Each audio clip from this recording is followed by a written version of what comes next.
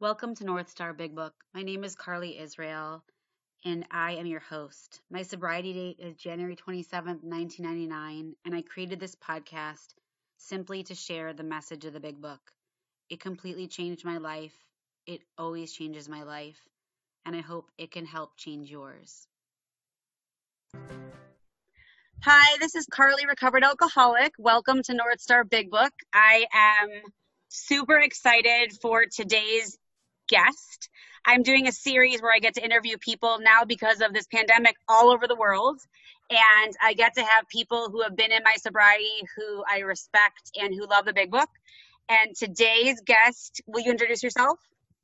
Sure. My name is David Chernay, and I am a defeated social drinker, formerly of Cleveland, currently in San Diego, California. Welcome. Will you tell our listeners your sobriety date? My sobriety date is May 11th of 1980. So for you guys who can't add, how many years do you have?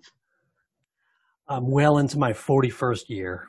And he was 15 when he got sober. So God willing, if I keep doing this work and I don't die, I get to say I'm 40 years sober when I'm your age. I want to, before we get started, I want the listeners, everyone knows I'm full disclosure. I want you to know, I don't know if you know this, you might probably do because you're smart.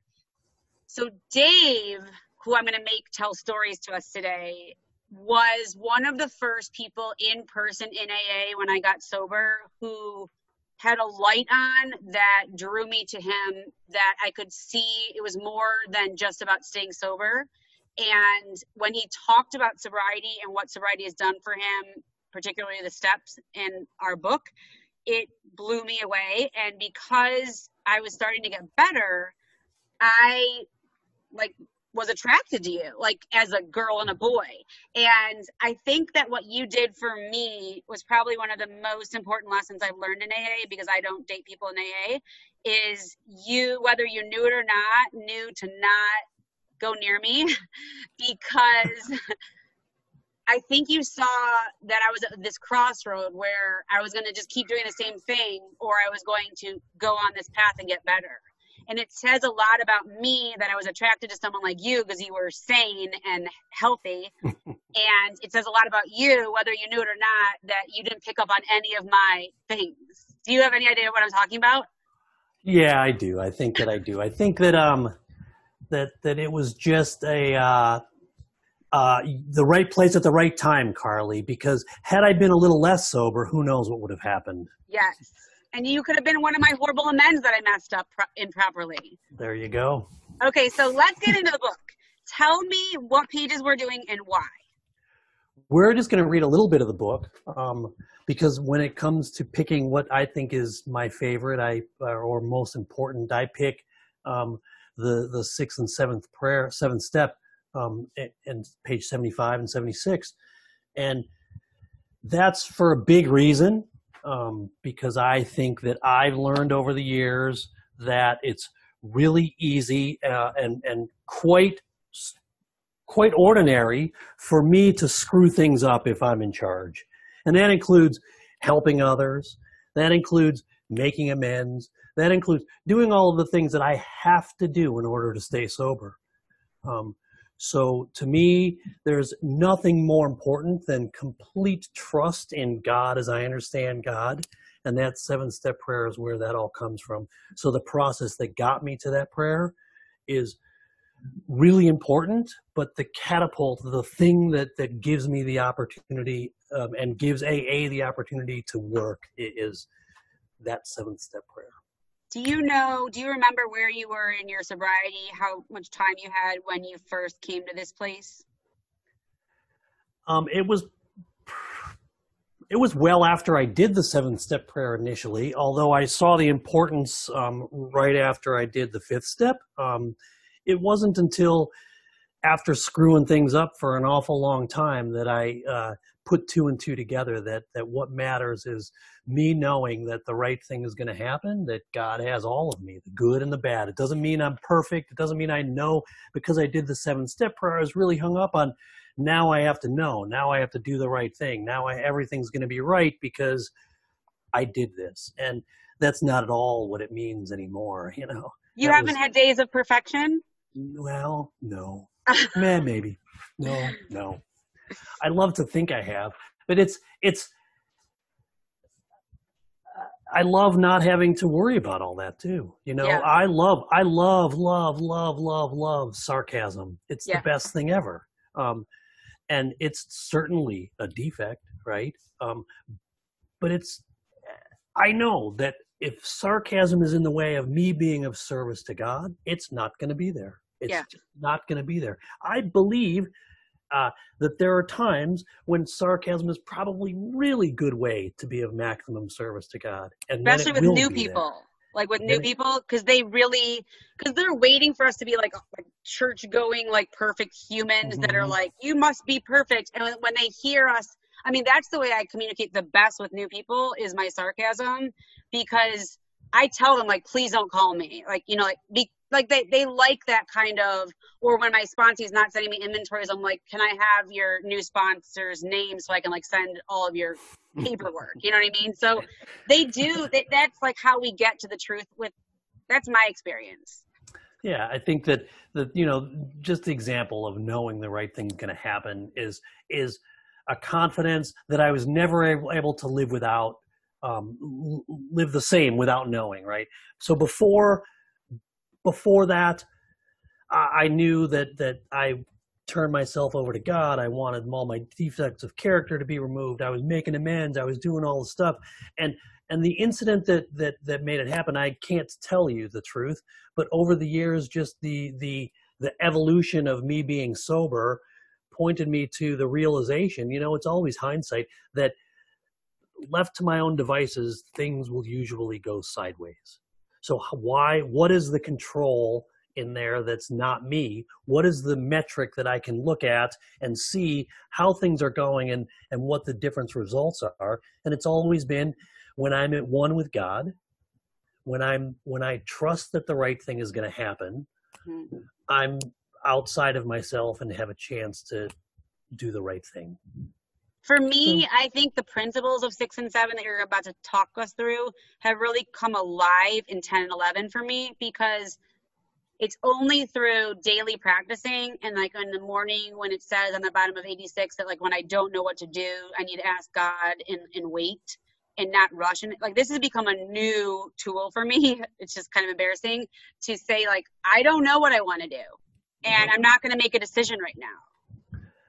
that's the beauty, right? That's the whole thing. So my sponsor took me through the steps, and this is always what I think about. I talk about it all the time, and I think about it all the time, and I take people through the steps like this all the time. So it just became embedded in me, and all of a sudden the process made sense, right?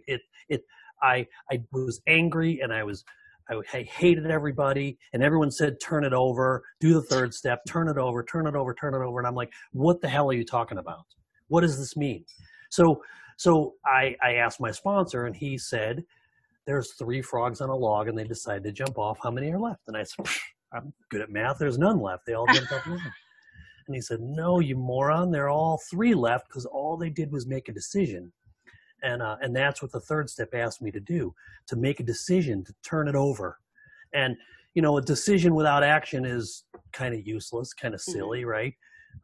So I made that decision to turn it over in the third step. I did a 4th step to find out what it was. And maybe that was the first time in my life I was ever so honest with myself. Then I did a 5th step where I shared it with my sponsor and with God. How did you feel after your 5? Did you feel what they say that you can look the world in the eye, you could be alone in perfect peace and ease? Because I felt nauseous. Nah, I didn't feel nauseous. I didn't feel at peace with the world. I felt maybe a little weight off of my back. I had certainly shared some secrets that I thought were going to end my life, and to have that weight off of my back was pretty nice. But no, I didn't feel great. I felt like I knew what it was, and my sponsor said, go home, take an hour, really think about what you have done, the decision that you made in the 3rd step, what you found out about in the 4th step, what you shared with me in the 5th step. Reaffirm that decision, and then once you do that, do the 7th step and turn it over. Turn it over. Because that, you know, in the old books it said the step that separates the men from the boys, right? Yeah, and the raisin from the grapes. That's right. And there you go. And and that's because without it, I can't do anything except not drink. I never really realized until you just explained it that all of the work we do from 1 through 6 is just meaningless if you don't go to 7 and then keep going. It's just information. Like, okay, now I just did that. I told one person and God, I could literally die or drink from this point on if I don't do the rest of the work. Yeah. And Yeah. this is really, I see why for the first time ever, why this step right here is a separation. So let's go. That's it. Yeah. It makes, all I could do without this step is not drink. What page are we on? Not drinking, going to Page meetings. 75. Okay. I'm not going to read the 5th step, but we pocket our pride. We do the 5th step. Returning home, we find a place where we can be quiet for an hour, carefully reviewing what we have done. We thank God from the bottom of our heart that we know him better. Taking this book down from our shelf, we turn to the page which contains the 12 steps. Carefully reading the first 5 proposals, we ask if we had omitted anything, for where we are building an arch through which we shall walk a free man at last. Is our work solid so far? Are the stones properly in place? Have we skimped on the cement put in the foundation? Have we tried to make mortar without sand? If we can answer to our satisfaction, then Wait, so pause for a second. So you do that hour. The book tells us very specifically, go do this hour. After you did your 5th step, found out what it was. You sit down. I always share with the women I work with, and it's not mandatory. It's just something that works for me. I like to write it out, like in my journal, because I'm like a writer. So like I have to get out what I just experienced. Mm-hmm. And then after that hour, after looking at all, then I go to step 6. All right. If we can answer to our satisfaction, then we look at step 6. We have emphasized willingness as being indispensable. We are now ready to let God remove from all of us. I'm sorry, I don't have my glasses. Help God remove from us all the things which we have admitted are objectionable. Wait, pause. Can you tell me in your own words what objectionable means to you? I think in the simplest term, the character defects, the things that I just figured out that I do repeatedly to hurt myself or others, or take advantage of things or others, or work, frankly, that are impure, dishonest, selfish, and unloving. Can you now? I'm finding it. My glasses are lost, Carly. I lost them somewhere you're a yesterday. Mess. I lost them yesterday, and I have an old pair, and they suck. They're not progressives. So do you need me to read them for you? No, I got it. Okay. Can he now take them all, every one? If we still cling to something, we will not let go. We ask God to help us be willing. Praying for the willingness to be willing is something that's an important thing and an easy step. Do you have a step 6 story for us? I sort of do. It was a separation around this time, between the time that I did my 5th step and the time that I did, my 7th step prayer, or I was doing my 4th step. It was sort of the first time that I put this God of my understanding into action, right? It was before my sponsor said, just use my higher power. And I would seriously be on my knees at night, say, dear, whatever keeps Bill sober, help me feel better. That was my prayer. That's what I wanted. And that's all that was going on. And that was something, right? It molded into a lot more, due to a poem that I saw on my home group wall.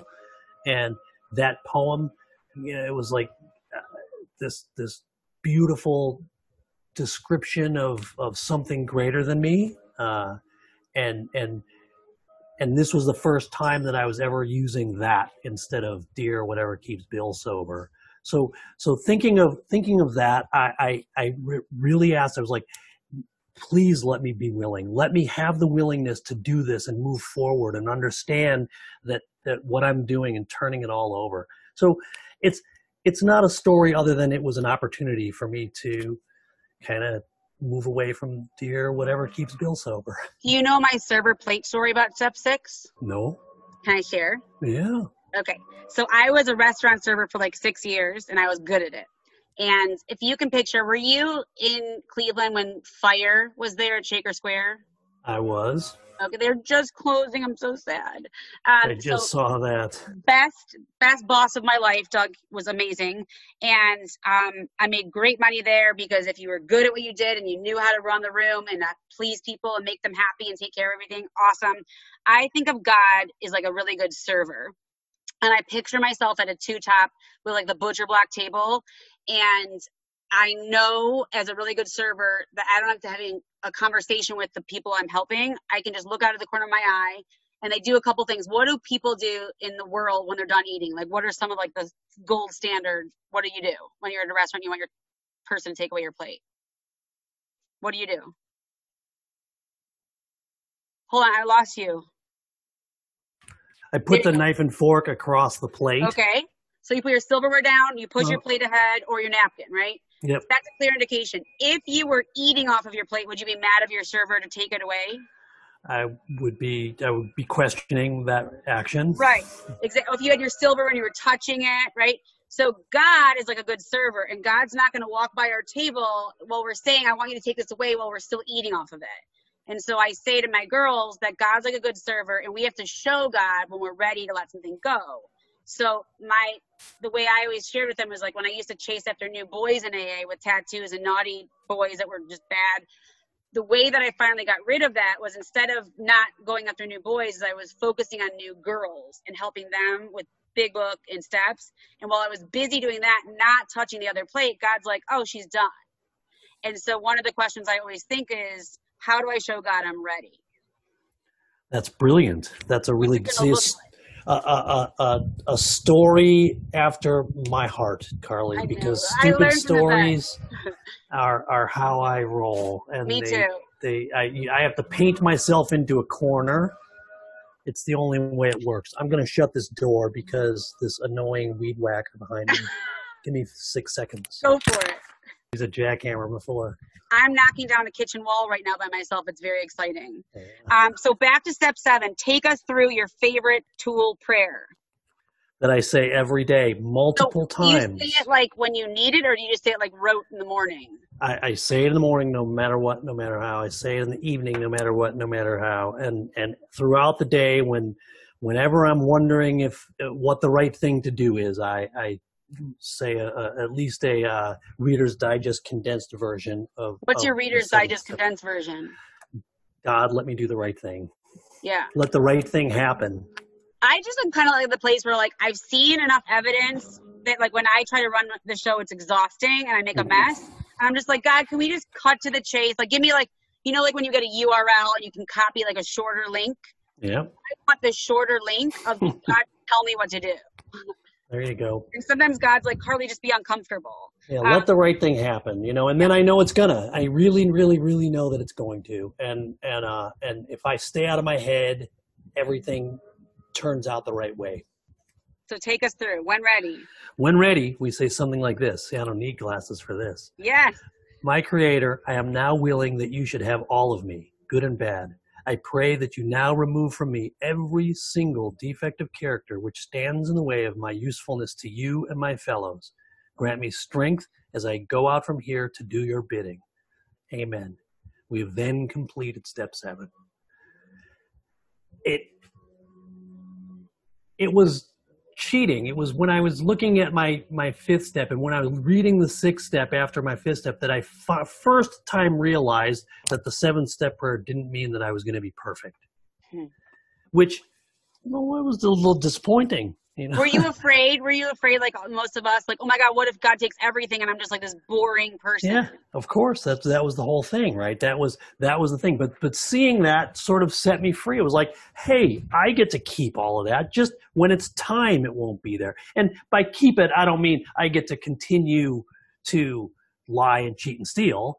It means that I need to continue to do the right thing as I think about it, but know that the right thing is going to happen that God thinks about it if I continue to keep that trust. You know, the tightrope guy on Niagara Falls, right? Tell us the story. Faith, it's one of my favorite. The trust and faith, and that's the thing. You know, every kid has has faith that everything is going to be good. And when the thunder roars, they run and grab their mom's leg and everything is super, or going to be okay.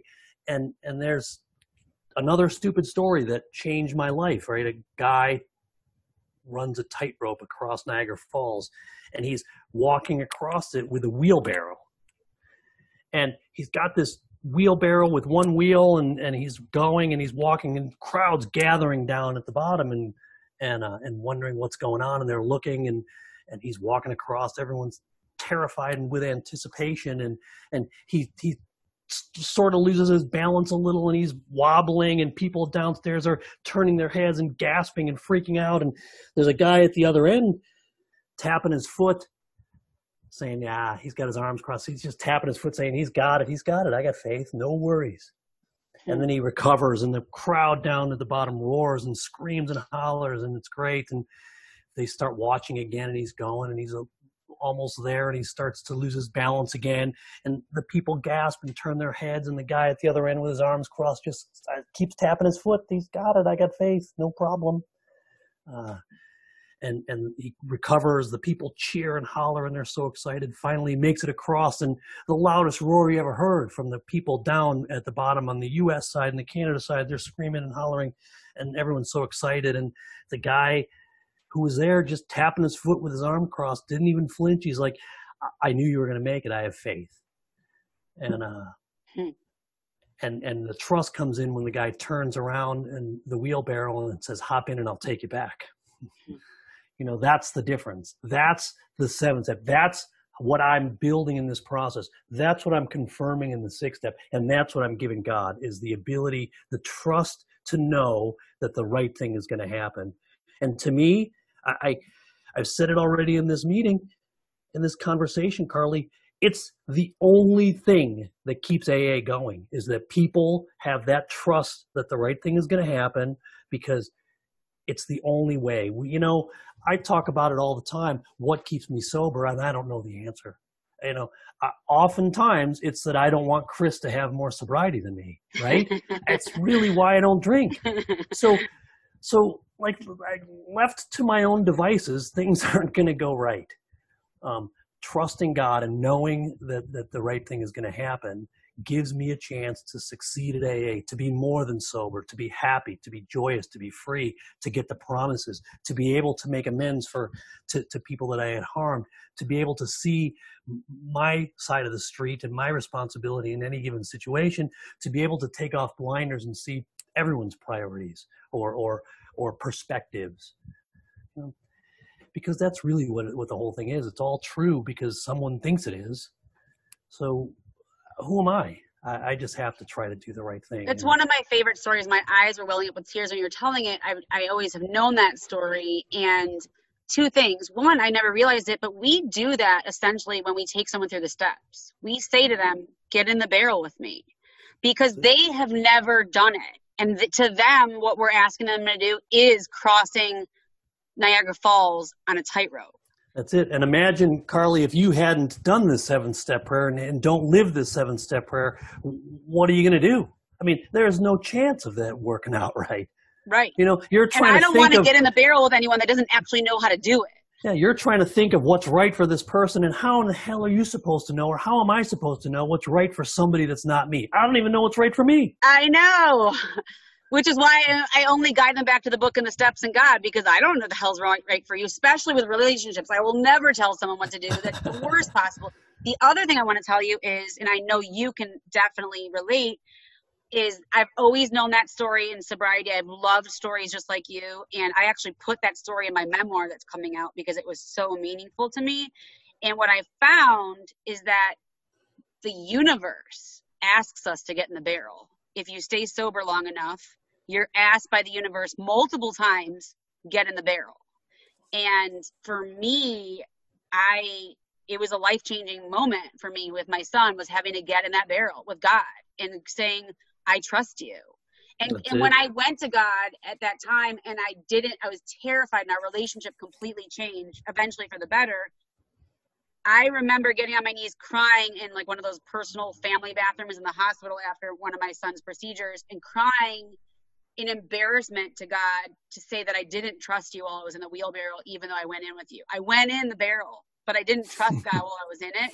And I felt so bad in our relationship to say to God, I didn't trust, I think I've ever told anyone that. I felt so bad to admit to God, while I was in the barrel, I didn't trust you. And God was like, I love you. I don't care. God knew. Yeah. I mean, it's all right. Before I let you go, will you tell the fish tank story? Sure. And then you could be free. Oh boy, that's good. Thanks. It's back to perspective, because I think that another thing that I've learned in growing sober is that, like I said a minute ago, perspective is everything, right? Someone's perspective is someone's truth. There was a time that policemen and principals and teachers and parents told me that if I just quit drinking, everything I'll feel better.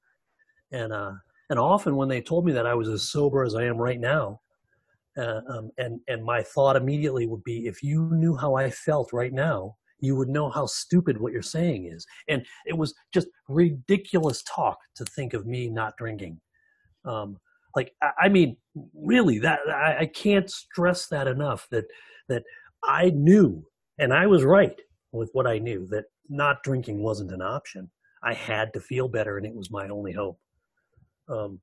So thinking of perspectives and what's going on, if I can be aware that my perspective is all I have, and everyone else, has their own too, and sometimes they align, and that's terrific. But a lot of times they don't. And for me to think one thing's right over another is sort of selfish, right? Or it's going to put me in a bad place at the worst. It's going to make me think bad things, impure things, or judgment, which that's a bad idea.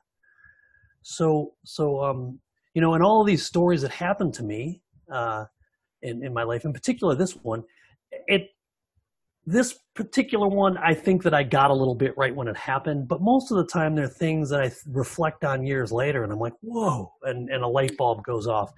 This one is one of the few that I think really, from the moment it happened, it hit me and I got it.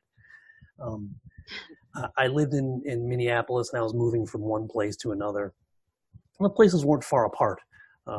They were about 6 miles apart, and I was moving with a guy, and he had a gigantic, I don't know how big, 60-gallon fish tank. It was huge, big, maybe 100 gallons. I don't have any idea of that volume concept, but it was big. And he loved that thing. He took care of it every day. He was cleaning the sides and scrubbing the rocks and like using tweezers to feed some crazy crabs that weren't in there. He loved everything in that fish tank. It was a saltwater tank, and we were moving. We had to move the tank, and he didn't have a car, he didn't have a car. He had another truck that was loaded all the way, and he wanted to get the fish tank over. So we put it in my car, which was our first mistake, right? My car was a Datsun 280ZX. I just picture you guys like carrying that. Like, how was that? That must have been horrible. It was crazy. He dumped about half the water out, and a little less than that. And we brought it into this car that really had no back seat. It had like a hump, and then it was like a W. That's what the back seat looked like. So we put some books on the seats, and then put the fish tank in, and I was parallel parked on the street, and I put my car in first gear, and I started to weave out pull out of my parking spot. And as soon as I let the gas go, put some gas on and let the clutch out, the fish tank like tipped. I was like, oh God, it gave me a heart attack. Like, I'm freaking out. There's water on the little corner window, and I don't even know what to do. So I stop, I regroup, I totally ride my clutch and deliberately let the gas and clutch blend together so that I'm like rolling down the road, riding the clutch, and pull out. There's Minnesota in the winter, there's potholes, and I'm really deliberately driving around all of them. And it's sort of rush hour time, so traffic's coming fast and furious the other way. But my lane's pretty busy, and people are pissed. They're honking and screaming at me. And when they do find a way, there's an extra lane or something, they're rolling their fist at me and flipping me off. And I'm like, wait a minute, don't you see I got a fish tank back here? I'm just driving like really scared, and the pressure from all the other drivers and thinking of what Daryl's going to do is really, really tough. And And I got to the other place, and Daryl was there tapping his foot, maybe like that guy in the wheelbarrow story. But he immediately opened the door, and we got the fish tank out, and he measured the water and put it back. And a little time went by, and I'm like, hey, I got time to go get another load. I'm going to try to grab another load before a meeting. And I jump in my car, and I remember I don't have a fish tank in it, so I throw it in first gear, and I skid the tires, and I start driving like a maniac because I could. It's so exciting. All the stress is off. I could just drive, and it's awesome. Drive fast and make sharp turns. And I was celebrating that I could do that again. And I'm flying down a road, and it's, a lot of traffic, and I see a car in front of me with its hazards on and a flag, like a ladder in the back or something. And it's way up there. It's way up the road. So I'm like, keep looking for opportunities to pass. I'm waiting in the other, not crazy traffic anymore, but traffic. So I'm like, okay, I got to get there. I got to time this just right. And as I get closer and closer and closer, there's a ton of cars coming the other way. And I feel myself getting hot. I'm getting angry. And I just want to drive. I want to hurry up. I want to get this load. I want to celebrate driving. I want to get to a meeting. I want all this stuff to happen just right. And I'm getting angry, and I'm getting angry, and I'm getting closer to this car, and there's no opportunity for me to pass him. And I'm just about to hit the horn to get him to speed up because he's going slow, man. And I'm getting ready, and my hand is in the air to hit the horn, and it hits me. Maybe that guy's got a fish tank in the back seat of his car.